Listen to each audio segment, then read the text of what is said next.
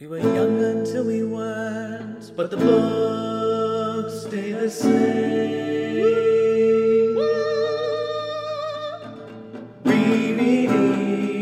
Rereading our favorite books.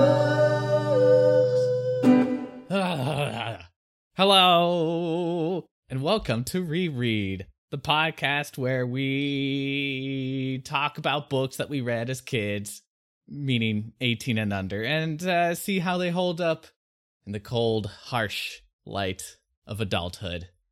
And on this episode, we are talking about the second part of His Dark Materials by Philip Pullman, The Subtle Knife. And I think I need to start out by admitting that I was wrong about something in the last episode.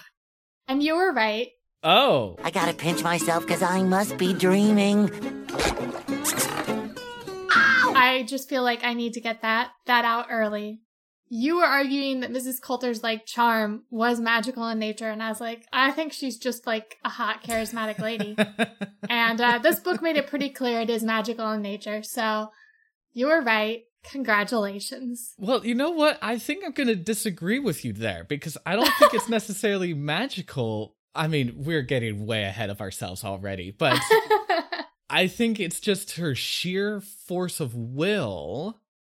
Let's save this conversation for later, because this is not going to make any sense to people who don't remember this book or never read this book. We don't talk about it. I guess thank you for I love that we've admitting that reversed you're wrong, stances. but I think you're wrong about being wrong. Anyway. Well, I have to start off with an apology. I have to apologize to Philip Pullman. In the last episode, I said that The Golden Compass was the most boringest book of this trilogy. I also have to apologize to Amy Tan. I said her book was the most disappointing book that I've read for this podcast. And I also will apologize to C.S. Lewis, not for any particular reason. I just feel like I need to throw it in there. This book, man, it actively made me angry. I'm going to get very polemical in this episode, but only because Philip Pullman is kind of an ass in public.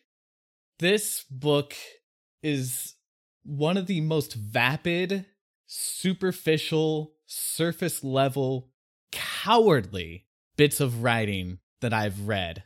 And I'll save all my explanations for later. But God, what a free fall from what I thought about this book as a youth, because if this was my favorite book of the trilogy back when I first read it, and man, oh man, how the mighty have fallen, which I suppose is appropriate given that this whole series is an adaptation of Paradise Lost, that he, in some senses, is literalizing the fall in quality, perhaps, but it is a fall nonetheless. Anyway. What did you think? Well, it's interesting because I definitely, going into this, remembered that you said this was your favorite book. And I remembered, when I read this as a kid, I didn't remember liking this book. I remember, in fact, strongly disliking certain elements. And to be fair, I'd only read this once. I read this and The Amber Spyglass, third book, once. And then never reread them. And then I reread The Golden Compass, God knows how many times. So my memories of this were quite weak. I remembered Will's existence. And I remembered The Subtle Knife. I remembered, what it was and what it did. And I remembered, I think my most vivid memory from this book is Will's battle in the tower to get the subtle knife. I remembered that, vividly. I remembered pretty much none of the rest of this book. I kept being oh yeah, this was a thing. Oh yeah. Yeah. Even some stuff, I remembered about Mary Malone, not because I actually remembered, but because, I'd seen a gif of the TV show, a month or so ago, and I was oh, right, she exists in this book. So, I think the only thing I genuinely remembered from reading was the subtle knife and that fight up in the tower. I don't think I actually remembered anything else from this book. But I really thought I was gonna have, I read it at, 12 or something, so I was this series does veer more adult than middle grade, on the YA spectrum. Yeah. And I was kind of expecting to feel very differently going back in. During my reread, I was like, oh, wait, I remember. The problem is that this book has some of my least favorite tropes in the history of tropes. And I was like, I would just naturally dislike this book regardless, because I just don't, like, it's very rare that those kind of tropes or sort of story events can be done well, in my opinion. But there were some other things I noticed that I was like, oh, I wonder if, like, subconsciously I was irritated about these things as a youth. Yeah. And I was kind of going into this episode expecting to have to kind of fight you a little bit on it, because I was like, oh no, Casey said it was his favorite book. Like, he said he read it more times, so he probably remembered it better than me. Like, we might be at odds. So honestly, I think that I came in expecting to have to temper some of the, like, my dislike for things and, like, you know, be more polite about it. And now I feel like you're going to be more extreme than I am. So I'm kind of thrown for a loop. Indeed. It's funny that you say that this book veers more adult on the spectrum of YA novels, because maybe content-wise, it does in some ways, but in terms of writing, in terms of the sophistication of the themes, this book is like the most teenager of teenager books. The logic, if you recall in the last episode, I called out this idea that because both Lord Asriel and Mrs. Coulter hate dust, that means dust must be good. This book, The Subtle Knife, makes similar leaps of logic throughout the book, and the ending in particular is the most egregious example of that, of this kind of very simplistic, fallacious, honestly stupid kind of thinking that is no better than the people that Pullman is trying to criticize here. And it's just aggravating. I don't know. It reminds there's another line you said where when you come back to these books and you remember them being like the characters being a lot more complex and a lot more time being spent with the characters. And I do think that's a quality of childhood, that everything feels bigger. And then when you come back to it later in adulthood, you're like, whoa, that's weird. I don't know, this statue that I remember from childhood being 1 billion feet tall, I'm actually taller than it now, and things like that. So this is a book, clearly, that when I came to it as a teen, I thought it was an ocean. And now that I've come back, I see that it's a puddle, a measly puddle. Yeah, I really want to get into all this. I'll start by saying that you talked remembering the philosophy being more, whatever. I'm like, I don't think there was a lot of philosophy in this book, quite frankly. Like, we didn't get those discussions that we got in the first book. Yeah. We didn't get that, like, conversation in the end with Lord Asriel, that we got in the first book that I loved so much. And these other moments, it's very much more of a, like, action book? Stupid. Question mark? And I think that we'll come back to the philosophy more in the Amber Spyglass from the very little I remember from that. But, you know what? Let's get into the summary so we can get that out of the way and we can just talk about this book. And I will say, this I realized as I was reading, I was like, oh, this is the first book we've had, really, with, like, people in various places with different storylines. Yeah. I was like, oh, I haven't had to do one of those summaries before where I'm leaping between people. So it might not go as smoothly as I figure out how to do that because I don't write these. I just do them on the spot. I guess you could give it the Two Towers book treatment because there's like two. But they meet back together at the end. Yeah. Yeah, I did think about that, but I was like, they meet back together at the end, so you have to kind of do them simultaneously. But anyhow, we start off in Oxford with a character named Will Perry, who we have never met before. And it becomes evident pretty quickly that this is not Lyra's Oxford. This is our Oxford. And he's there with his mom, and he's asking this woman that he used to know to please look after his mom for a few days while he does things. And he's like 12, so we're like, what is going on here? But we find out pretty quickly that Will's mom is not, like, mentally sound. she has sort of paranoid delusions. But some of those delusions are actually real because it turns out, like, her whole life, she's talked to Will, or Will's whole life, she's talked to him about, like, you know, there are people out to get us, we have to hide from them, blah, blah, blah. And, well, some of that is not true. There are now actually men looking for them, and these men have been harassing them and breaking into their house and trying to find these letters from Will's missing father. So Will stashes his mom away so she'll be safe, goes back to the house to retrieve the letters, and ends up running into two of the men there. And in his attempt to get out of the house with the letters, he accidentally kills one of them. I'm not even sure, like, the man dies while trying to attack Will. The amount Will is really at fault is indeed questionable. There's also a cat involved that trips the man, yes. So really, at best, Will Cats is an accomplice.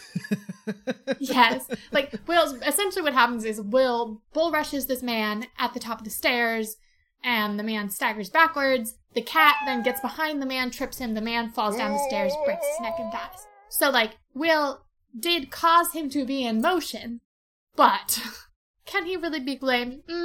But whatever, he's like, now I'm a murderer. And apparently the forces of the universe also agree with that, so... Murderer. Because later, when... I'm skipping forward, but when Lyra asks about him on the alethiometer's like, he's a murderer. So, guess he is. Anywho, on the run from these men and from now the murder he's committed, Will goes into this park and finds, through the help of another cat, this box, essentially, into another world. It's like a square of air that looks into another world. And he's like, well, I'm gonna go through that. So he goes on through, he finds this city that is, like, deserted, but there's stuff in it. So he just kind of meanders around for a while, and then eventually he runs into Lyra, who is also there, has come through the opening that her father created between her world and this one into this world, and she's just kind of been stumbling around aimlessly. But now the two of them are together, and they get they don't really get to know each other at this point, but essentially through talking, it's determined that Will help Lyra find some scholars, because she's like, I want to ask them about dust. So they're going to go back into his world so that Lyra can find scholars in Oxford. On the other side of things, we are following Lee Scoresby, the aeronaut, and the witch Sepharina Pekala. They all have been reunited after the storm kind of separated everyone. I guess there was another storm caused by, like, Asriel opening the portal, essentially. And it's really f***ed up the weather, kind of understandably. And Sepharina was doing some scouting afterwards, and she found Mrs. Coulter, who was torturing a witch to try and find out information about the prophecy about Lyra. And Sepharina is able to murder the captured witch before she can reveal this information and escape, and then return to the rest of the witches where Lee Scoresby is, and all of them come up with a plan where, like, 20 or so witches are going to go through, well, it's 20, it becomes 21. I'll get to that in a sec. Gonna go through the portal to try and find Lyra and guard her because she's the child of prophecy. Lee Scoresby is like, I, for some reason, remember this detail Lyra said about this man, Grumman, Stanislaus Grumman, who Lyra said that Lord Asriel showed his, like, shrunken head and therefore he's dead, but I don't think he's dead, and I feel like he might know something about all of this, so I'm gonna go hunt him down because I want to help Lyra in whatever way I can. And for some reason, this seems like the way to me. So they're like, cool, you do that. I should also mention there's another witch queen other than Sepharina called Ruti Skada, I think. And she is a former lover of Lord Asriel's, and she's decided to go with Sepharina to try and find him. They are also joined by this witch who's like, hey, Sepharina, I didn't want to tell you this, but my friend kind of forced me to. Grumman turned me down. Like, I was in love with him, and he wouldn't get with me. and now I want to murder him. Hey, no, stop, just calm down, don't do it. And so Sephrina's like, all right, you should come with us so you aren't anywhere near him to murder him. This won't be significant at all. So the two of them set off on their separate quests, and we return to Will and Lyra. Will is looking into information on his father to try and figure out what's going on and why these men are hunting for him, and Lyra is trying to learn about dust, and they go back through to Oxford to do this. Lyra, at some point, ends up in a museum where some creepy old man sees her and talks to her and is generally very creepy at her and is like, hey, if you ever want to know more about things, here's my card. And she's like, ugh, weird. Okay, bye. Then she asks the alethiometer where she needs to go so she can find out about things. And the alethiometer is like, go to this place and don't lie to the person there. And Lyra's like, okay, I take all my instructions from a piece of metal now. So she goes to visit a woman she discovers is a physicist, Dr. Mary Malone, who is part of a project looking into dark matter that is about to lose all its funding and be disbanded. But she has built this computer that basically operates the same as the alethiometer, and it can communicate with dust. And Lyra is like, cool, I understand entirely how this works. Like, it's just like my alethiometer. I'm going to tell you a whole bunch of things that will just blow your mind. And obviously, Dr. Mary Malone seems like she hasn't slept in 5 million days and is like, all right, I'm just going to do what this child says because why not? So Lyra makes the computer work and demonstrates to Mary Malone that this is all real. Mary Malone's like, oh my god, can you come back tomorrow so I can show essentially someone else what's going on here, because this opens up all kinds of possibilities. Lyra's like, cool, I'll be back. On the other side of things, Will does not make much progress on the whole finding out his dad thing. Like, he knows his dad's disappeared, and he reads the letters and discovers that his dad was maybe looking into portals between worlds as well, up in the Arctic area. Oh, what? Yeah. Whoa. It's all connected. But yeah, no one knows what's happened to him, etc., etc. Then on the other timeline, Lee Scoresby is trying to track down Grumman and ends up getting into a fight with a member of a church who's trying to take him down. He murders the guy and steals his church ring. And Sephrina goes through the portal with her witches and ends up in the same world that Will and Lyra have been going into, where, should be mentioned, one of the reasons that the city has been deserted is because there are apparently these things called specters, which are things children cannot see, and they don't care about children, but they will sort of someone later on in the book describes them as vampires that leech onto someone and essentially suck something out of them until they're just these kind of nothing people who don't care.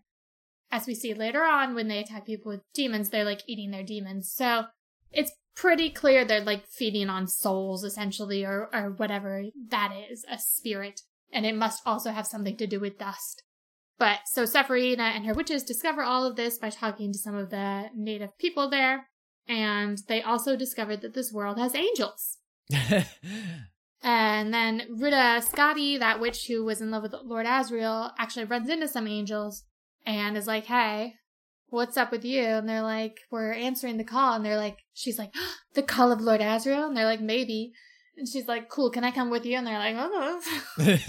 So she ends up going with them to find Lord Asriel and gets there and discovers that he's building this gigantic tower. She's like, awesome. My bae is doing great. Gonna go see him now. Gonna sneak into his bedroom. Yeah, you're skipping ahead. We don't find that out until 100 or so pages later, Casey. Oh, God, I'm sorry. I'm spoiling it for everybody. Yeah. You're ruining my summary. But yes, we'll just say that now since you've already said it. She ends up sneaking into his bedroom. They bang it out. And then she's like, you really gonna fight God? And he's like, hell yeah. She's like, cool. I'm gonna get more people for your army. So she ends up going back to try and recruit all the witches to join Asriel's army against God. Or as they call him, the Authority. Back in Will and Lyra time, they end up going back to Oxford to try and find more information on their various quests. Lyra had consulted the Eleometer at some point, and it had been like, look, you can keep talking to Mary Malone, but, like, you really shouldn't. You should be helping Will find his father. She kind of ignores that to go back to Mary Malone. When she's there are two men there questioning Mary Malone, and they're very interested in Lyra, and they start asking her a whole bunch of questions, and so she's doing her best to lie, but they do that thing where they ask a whole bunch of questions so rapid fire that they trip her up. So they're like, where are you staying? Like, what are your friends? Is Will staying there too? And she's like, yeah, because she realizes she just gave Will away. Then she has to escape, and in the process ends up running into that creepy old man again. But he's in the car this time, and he's like, you need a ride? And she's desperate to get away, so she's like, sure. Hops into the car, is mostly ignoring him, honestly, just trying to, like, escape. And she has him drop her off close to the portal so she can do that. And she discovers that he has stolen the alethiometer. Because, of course, he has. Uh-huh. And so she tells Will, and she's like, you gotta help me get it back. Like, it's all my fault because I didn't just, like, give up everything to help you find your father because a strange device told me so. We have to get it back. Let's go steal it. Will's like, we can't steal it. He'll have burglar alarms. Let's just go and see if we can get it back. Because they have the business card to tell where he lives. So they go back to visit this guy, and they're like, hey, we want the alethiometer back. And he's like, sucks for you. If you want it back, you have to get something for me. There's this weapon, this knife I want, that is in that other world, which I can't go into because the specters would eat me. So you're going to go in, get the knife, bring it back to me, and then I'll give you the alethiometer. And I should mention during this that Will realizes that this man has a demon, a little green snake. So they're like, well, I guess we got to go get this knife then. So they go back to the other world. They go up into this tower that all the children have told them is haunted and bad, and the children have been gossiping about essentially what happened to bring the specters here, and throughout the various timelines, we've gotten the sense that this world didn't used to have specters, and then like 300 or so years ago, all of a sudden specters started appearing, and the fault of potentially this guild that were doing like weird experiments where they were cutting down matter to get to like the smallest size, and then they kept cutting, and that's what brought the specters potentially, but no one fully knows what's going on. But this tower was the guild's, and therefore like all the children were saying it's haunted or whatever, but Lyra had seen some boy up there, so she's like, what's going on? So they go into the tower, and they do stumble across the boy Lyra saw, who she recognizes as the brother of one of the children they've met, who's older, like, of the age where specters might start attacking him. And he's got a knife in hand, and he's just kind of slashing at the air. But they also discover an older man tied up higher up in the tower, and they untie him, and they're trying to figure out what's going on when the boy with the knife comes up, and they all start fighting. Will ends up getting a hold of the knife, killing the guy. Not with the knife, but by pushing him off something. Well, no. To be fair, he does not full kill him. He causes him to become dead again, because he pushes them off. Guy lands on the ground and is now attacked by specters, and Lyra watches him get eaten. So now he's brain dead. So once again, Will is not a full murderer, but somehow involved in someone no longer really being alive. So, I just had to kill a lot of people! During all of this, 2 of Will's fingers get cut off, and the old man is like, this is the sign. You are the bearer now. It happened to me too. And he shows he's also missing those 2 fingers. And he's like, this knife can cut between worlds. And so he teaches Will how to use the knife to cut those little, like, air boxes between worlds, and also how to close them. And says, like, every time you use it, you have to close it behind you. And you should never use the knife to harm anyone. But he's like, we'll also cut through anything. And Will's like, cool. Well, not really. He doesn't actually want the knife. Yeah. He's like, I didn't want to be its bearer. We just got this so we could exchange it for the alethiometer. And the old man's like, no. You can't just give it to him anyways, because the knife chooses its bearer. So you're it, bud. And he's like, I'm going to go poison myself now so the specters don't eat me. Bear that knife well, kid. They're like, well, if we can't exchange the knife with the alethiometer, I guess we have to just steal it. So they come up with a little plan to like use the knife to essentially slice directly into the house, steal the alethiometer, and then go back out. So they start doing this. I'm sorry. Did we explain what the knife actually can do? Yeah, I said that bit. Okay. I'm sorry. The funny thing about listening to this summary, it's like, oh yeah, I just finished this book and I've already forgotten half of the things that happened in this book. So I'm sorry. All good. So yeah, so they're enacting this plan. They've cut through into the study. Will's gonna try to get the alethiometer, but then the creepy guy is back, and who should be with him but Mrs. Coulter. Who could have seen this coming? Whoa! And it turns out that this guy was actually the guy from the first book, the creepy guy who talked to Lyra at one of Mrs. Coulter's parties. Who knew? So he and Mrs. Coulter are talking about various things. She's trying to find Lyra, so she's trying to find out some shit from him. He tells her, there's something he wants from this other world, and kind of explains some of the between-worldness to her and about the specters and everything, etc., etc. And she talks about how she also has made a whole bunch of soldiers out of people that she's severed from their demons. She's like, they're great because they just don't care about anything and they'll fight like crazy. And he's like, cool, you might be able to defend yourself from the specters then. They probably are not interested in them since they're not interested in children and like neither of them really have dust. Probably the dust they want. So anyhow, they continue having this conversation, and Will and Lyra come up with a plan where Lyra is gonna throw rocks through the windows to distract them. Then Will will dart in and grab the alethiometer, and they manage to pull this off. Get the alethiometer, get out. Even though, oh my goodness, the golden monkey, like, there's a kind of freaky moment where, like, the golden monkey gets, like, a paw in, and then that cat who Will originally followed into this other world comes through for him and attacks, and they're able to escape. So now they've got the alethiometer, they got the knife, they're good.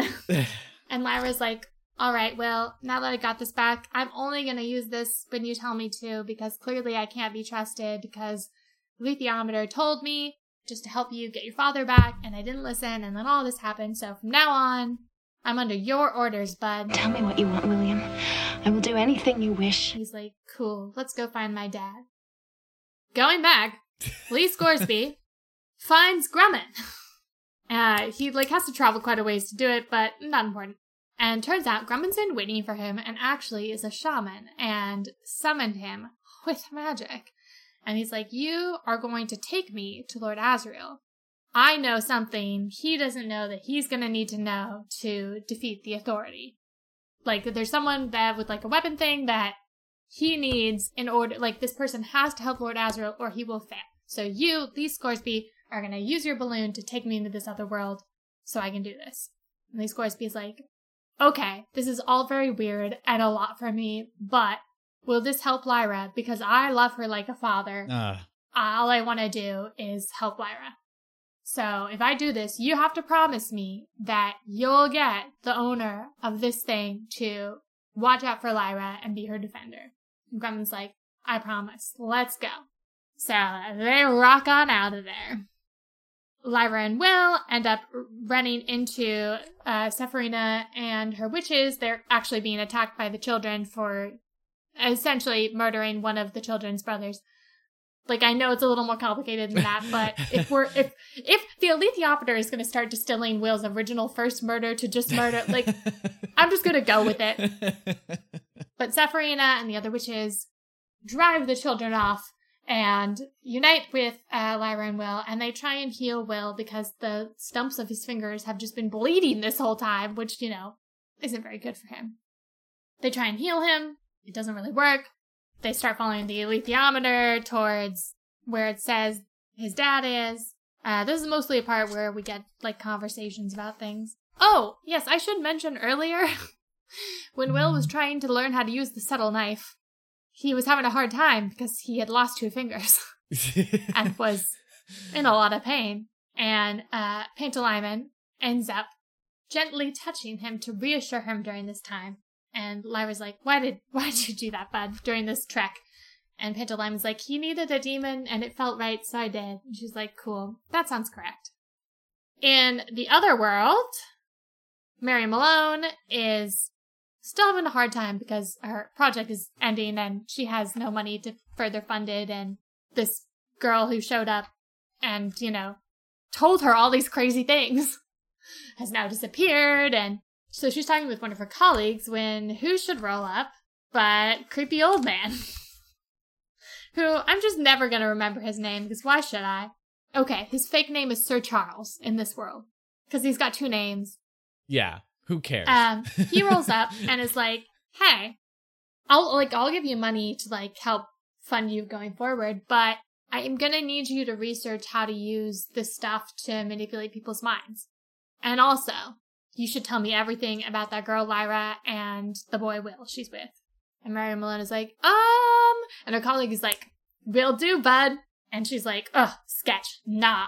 So she ends up going back to her facility that evening and going in to talk to the computer.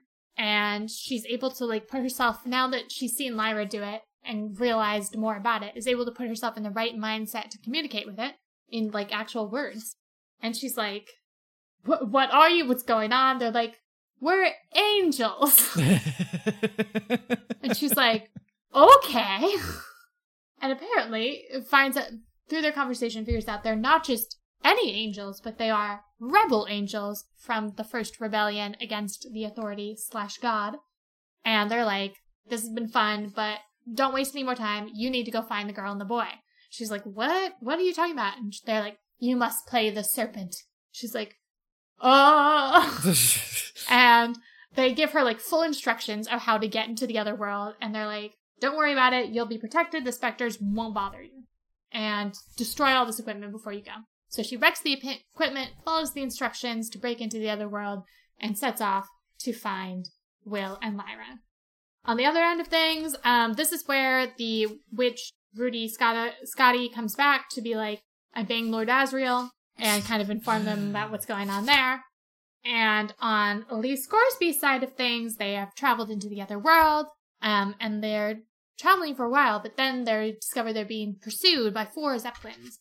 And using his shaman magic, Grumman is able to take 3 of these 4 Zeppelins down, but they're still being pursued by the last one. So they land and try to escape on foot, but then their pursuers set the forest on fire. And then they keep going, but it comes at a point where it's clearly they're going to be cut up too. So Lee Scoresby's like, you promise you're going to make sure Lyra's protected, because I love her so much. She is the kid I would have always wanted. I really feel like I'm her dad. And Grumman's like, I promise, we'll protect her. Totally will do if you sacrifice your life. He doesn't say that bit, but that's what's implied here. Yeah. And Lee Scoresby's like, all right, I'm going to stay behind and do a last stand. And Lee Scoresby is able to shoot down a whole bunch of the enemies before he is killed. But not before he remembers that he has this token from Seraphina that he can use to call her in his aid. time of need. And of course, he's like, oh yeah, I totally forgot that. Let me just call her, blah. And he dies. Yeah. He's already taken 3 bullets at the point he finally remembers this. It is comical how this turns out. I will say during the actual scene, I did tear up a bit. Because there's just this part at the end with him and Hester, his demon. Oh, yeah. That's very yeah. Anyhow, I teared up at that. But yes, it is annoying that he full forgets about it. It's funny that if you know anything about my reading style, I do not skim. I skimmed that scene. I could not care less about what was happening on the page, and I honestly could not care less that Lee Scoresby died. Yeah, I don't really care about him. It was just this scene at the end. It was very, it's very sweet.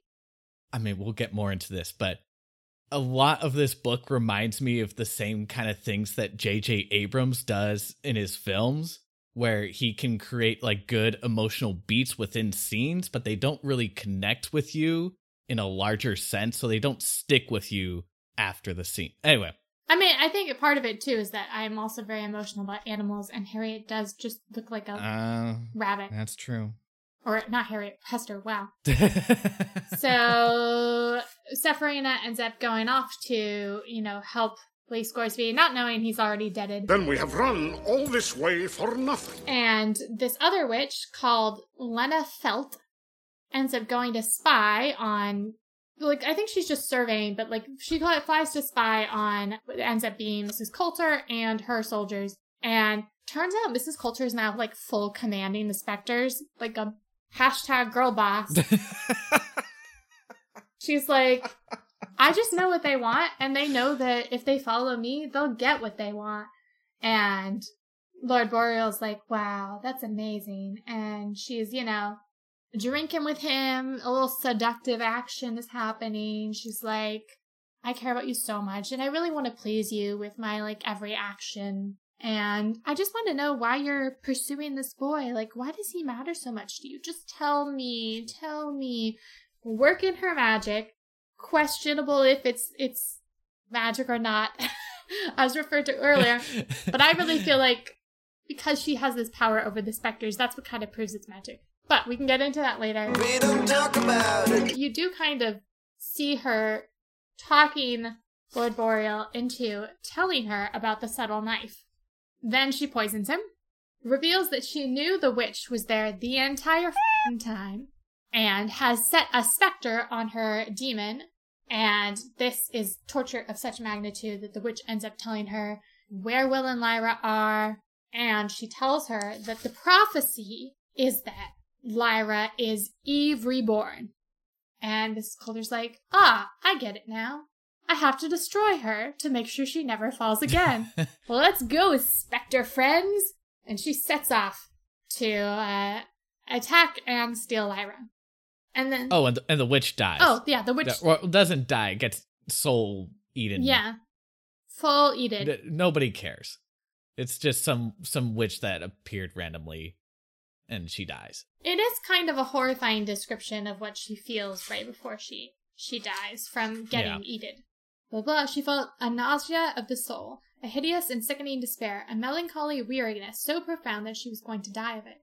Her last conscious thought was disgust at life. Her senses had lied to her. The world was not made of energy and delight, but of foulness, betrayal, and lassitude. Living was hateful, and death was no better, and from end to end of the universe, this was the first and last and only truth. Thus she stood, bow in hand, indifferent, dead to life.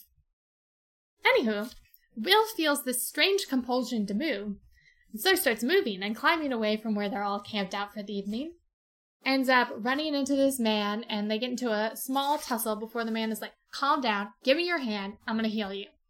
So he does something with Will's hand, and he's like, you got the knife. Cool, excellent, and you have to take that to Lord Asriel. It's, like, super important in this war, because that is the only thing that can kill the Authority. And Will's like, what the f***? Essentially. I don't want to do that. That's not what I'm looking to do here. But they end up getting one brief little look at each other. And in that moment, realize they are father and son. Because this is Grumman, whose actual name is John Perry. And this is his son, Will. Woo! So they get literally 2 seconds, well, no, literally 1, of like seeing each other, and then Grumman / John Perry gets murdered by that witch who loved him so much. Will's like, why'd you kill him? Why did you f***ing kill him? And she's like, because I loved him and he scorned me. I'm a witch. I don't forgive. And then she ends up killing herself. So Will's like, okay, Dad, I guess since it was your last wish, I will take this knife to Lord Asriel. So he goes back down to find that all of the witches that were still there with Lyra were attacked by specters, and Lyra is missing, and there are a whole bunch of angels there. And they're like, you're the one with the knife? We're here to bring you to Asriel. And he's like, Lyra's not here, so I guess. And that's the end of the book.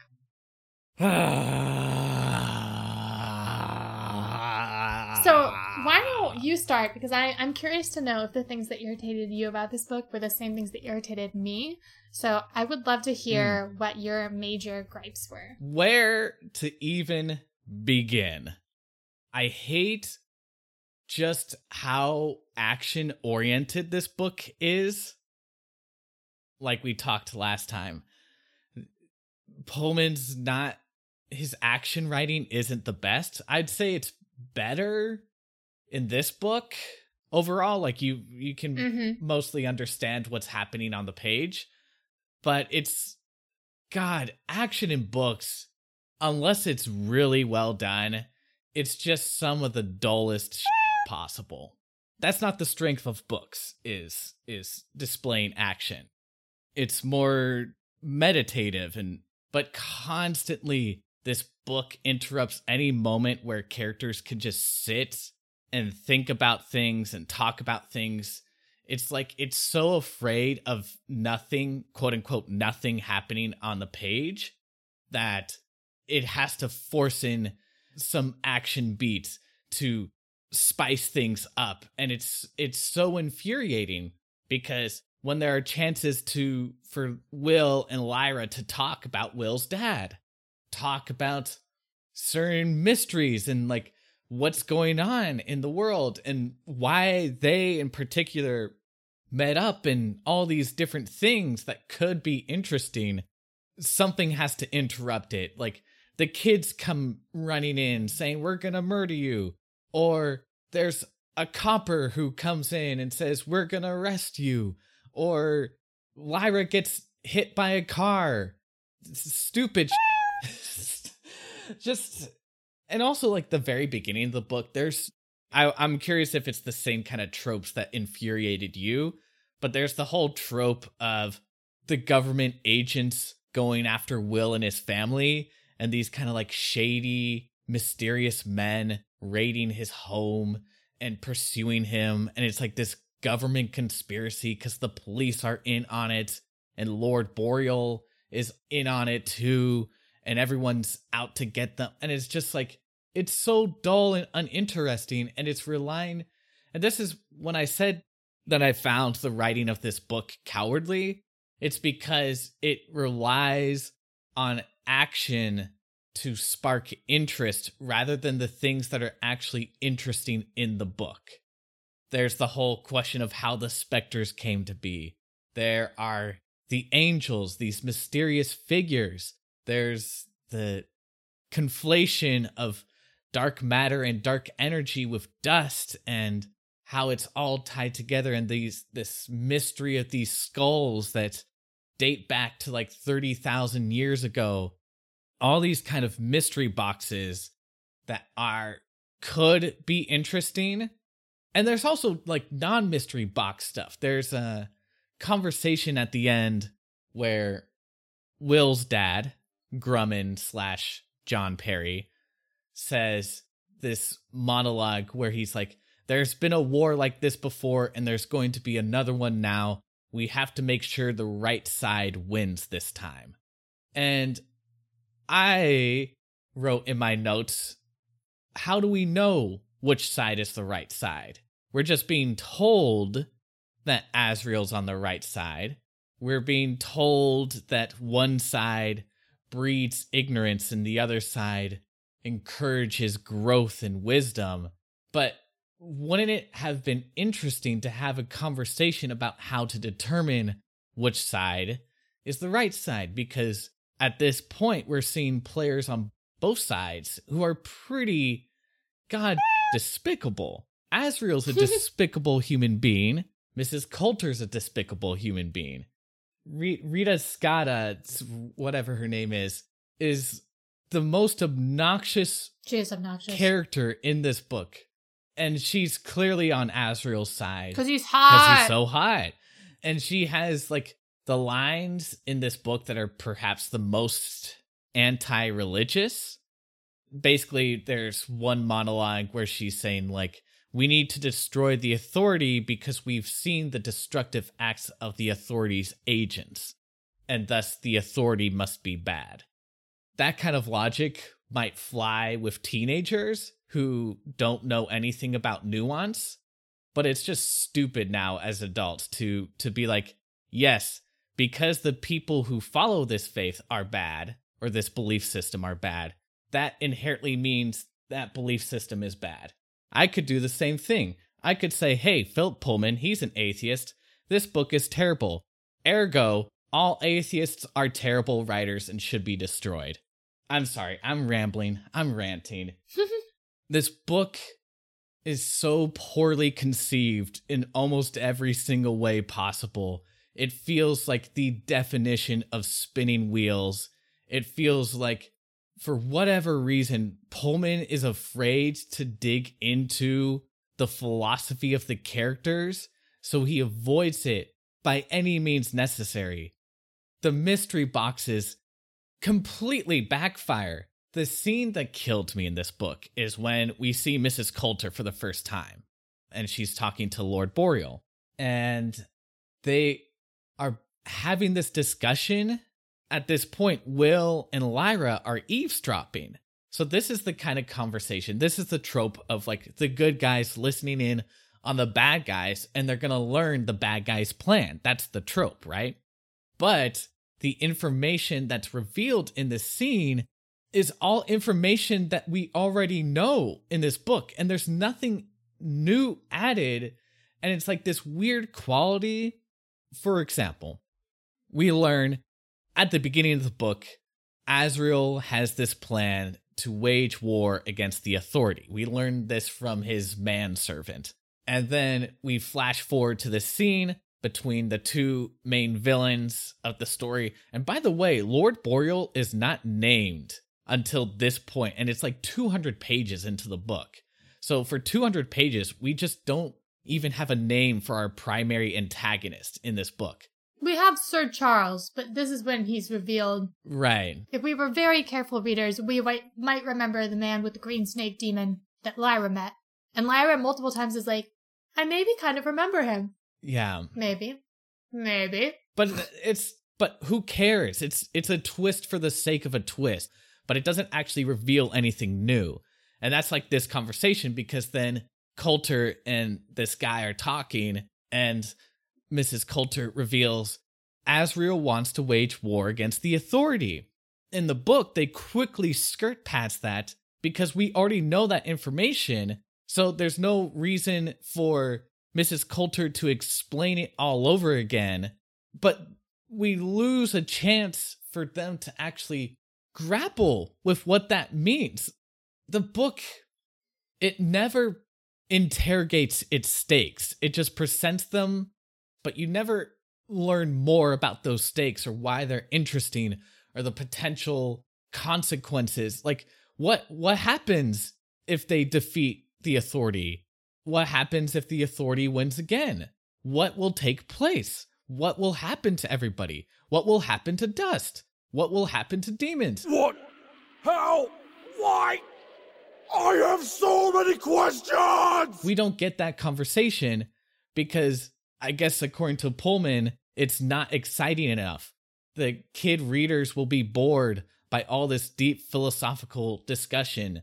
God, like, it's so weird that in the first book, it feels like Pullman has such an intense respect for children.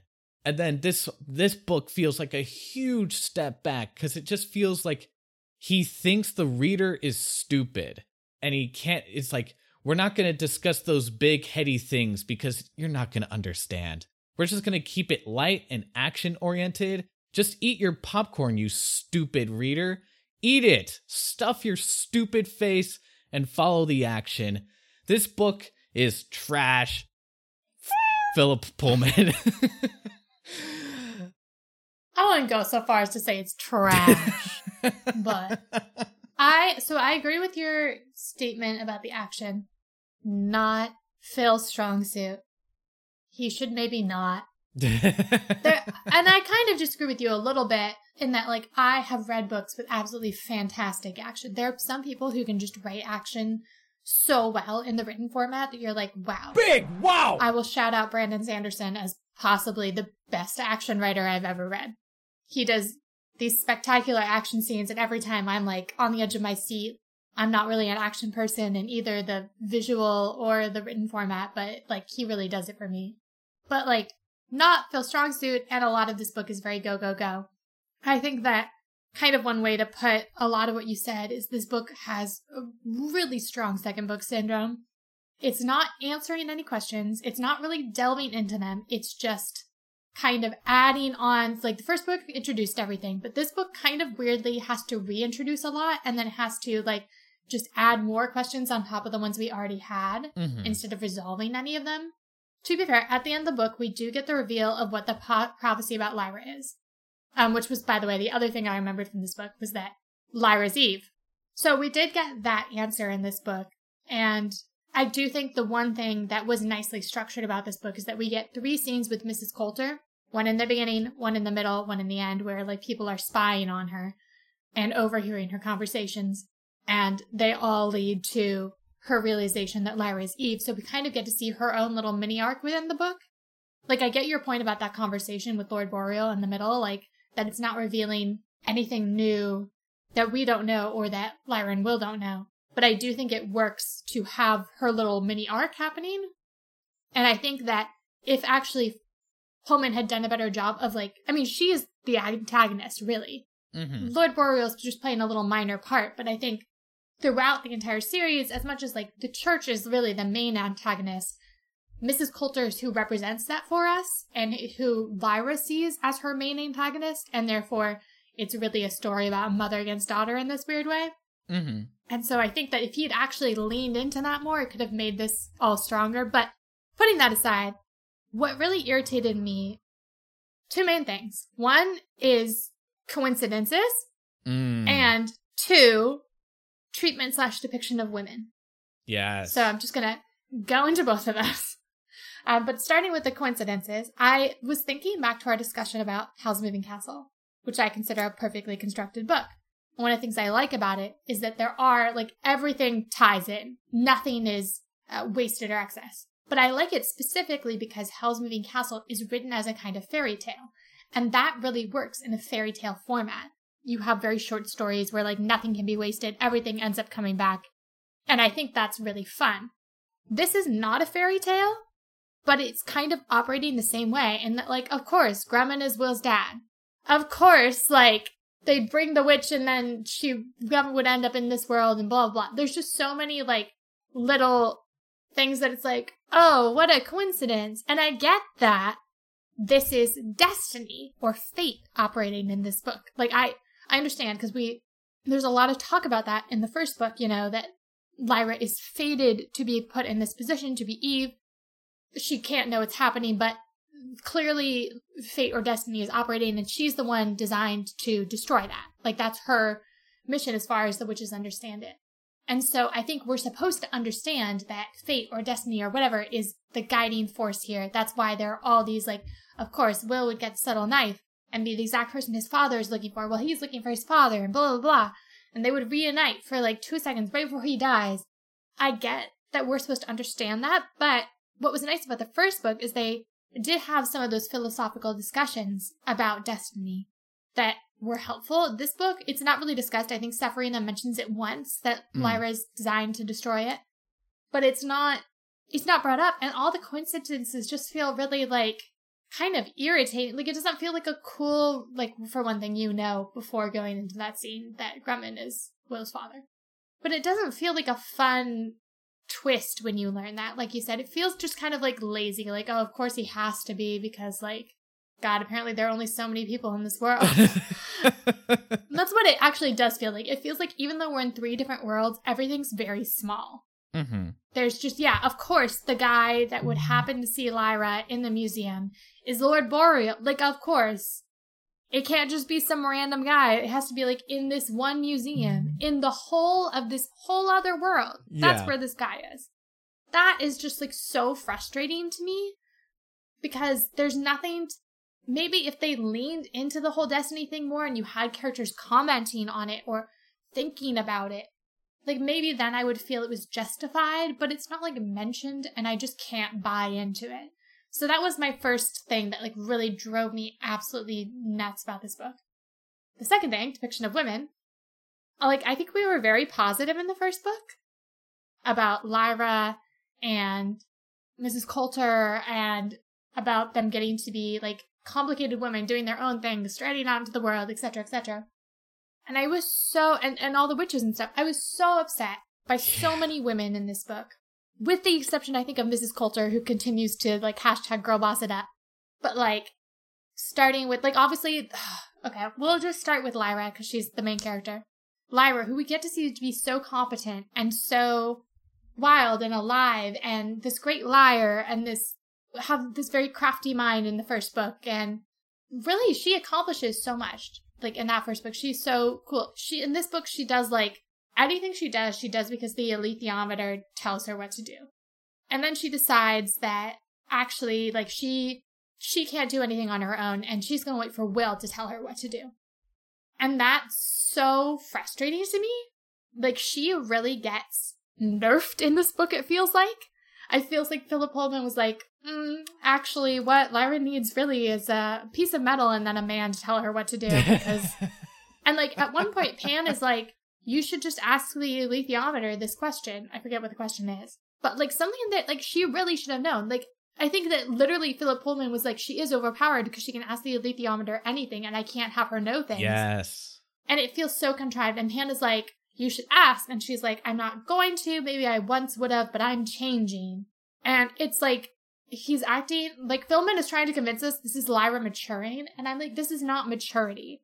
This is literally just something so that you can have the plot you want. So, like, that's really frustrating.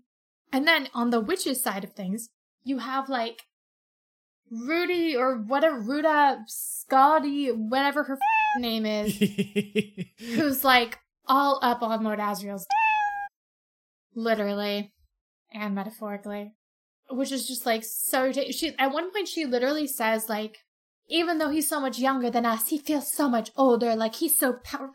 It's so just disgusting the way she talks about him. And then there's, of course, the witch who's in love with Grumman, who gets turned down and is like, actually, I'm going to have to murder him now because, you know, once scorned or whatever. And Will's like, why did you do this? Blah, blah, blah. And she's like, oh, you wouldn't understand. You're a kid. And I'm like, no, honey. I'm sorry. There's no way you can present this as like a maturity. Like, Philip Pullman doesn't seem to understand that this woman is, like, unhinged. Yeah. Like, no one is looking at her critically and being like, this guy said he didn't want to sleep with you, and you want to kill him? That's kind of a problem. Like, there's something deeply wrong with you. Everyone is acting like this is reasonable.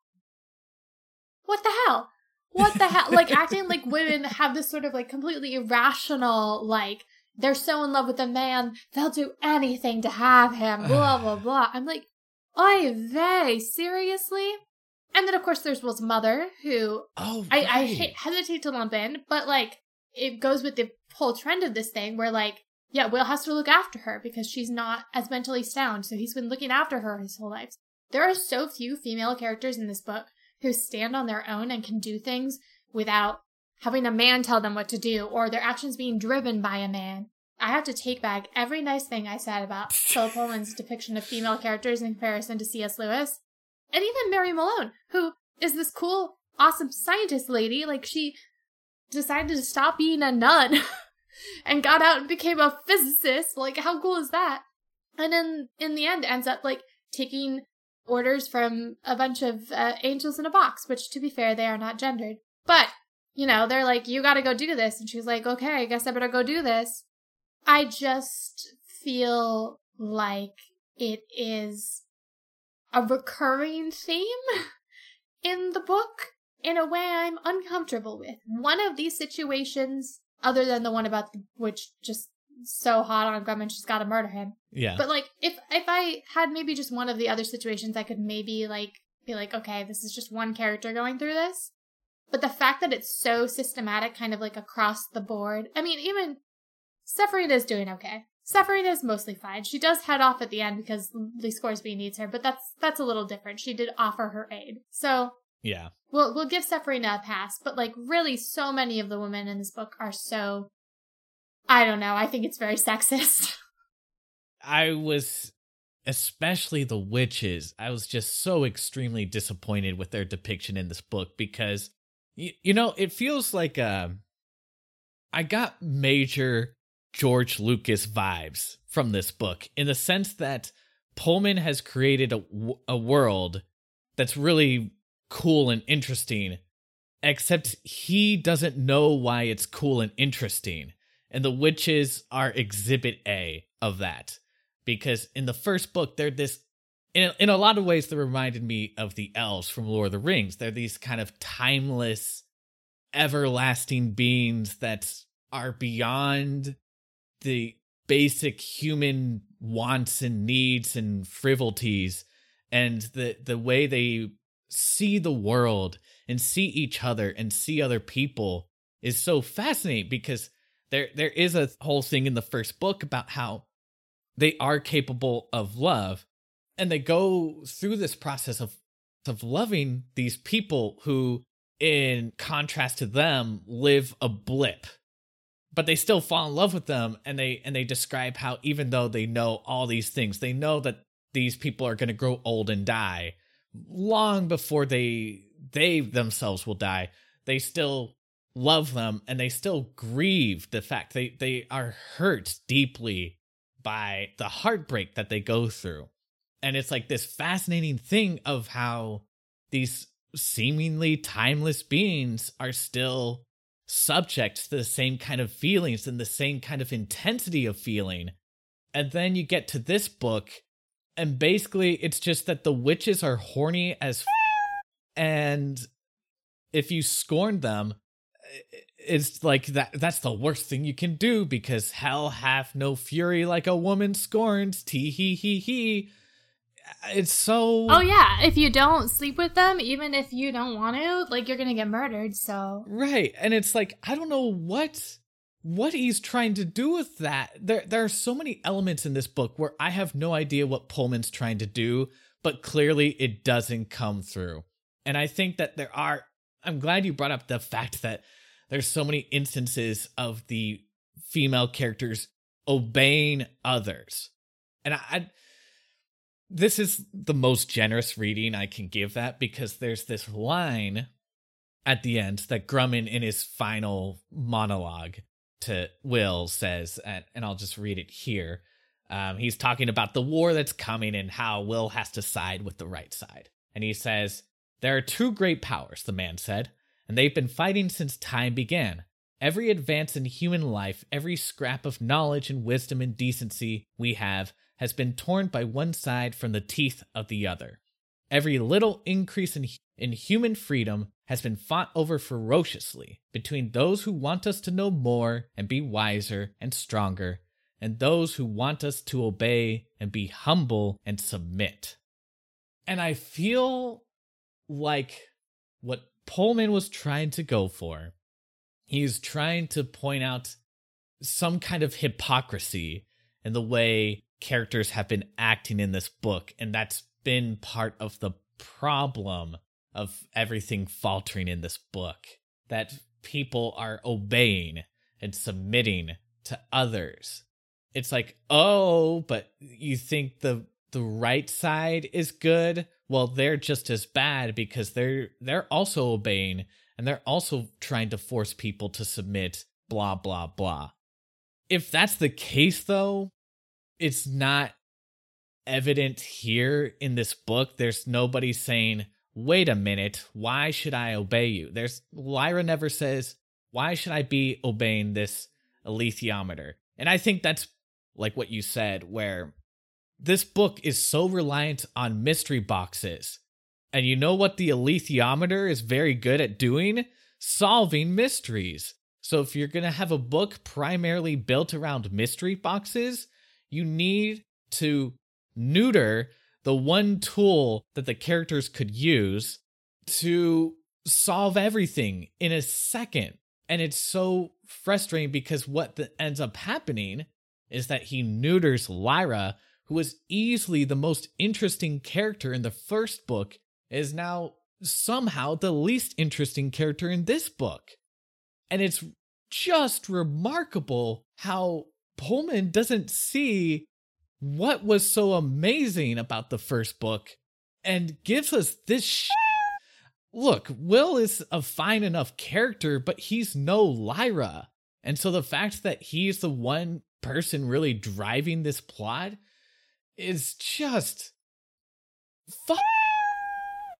like, what a wasted opportunity. And what drove me crazy too is at numerous points his like eyes or expression or whatever is described to be like Azriel's, to have a sort of similar energy. And I was like, it is so unfair that Will is getting that description when Lyra, Azriel's actual daughter, is right there. Right there. Catch more of our ranting and raving next week on Reread. See you then. Just to let you know that I hate your guts and I think you suck. I hate the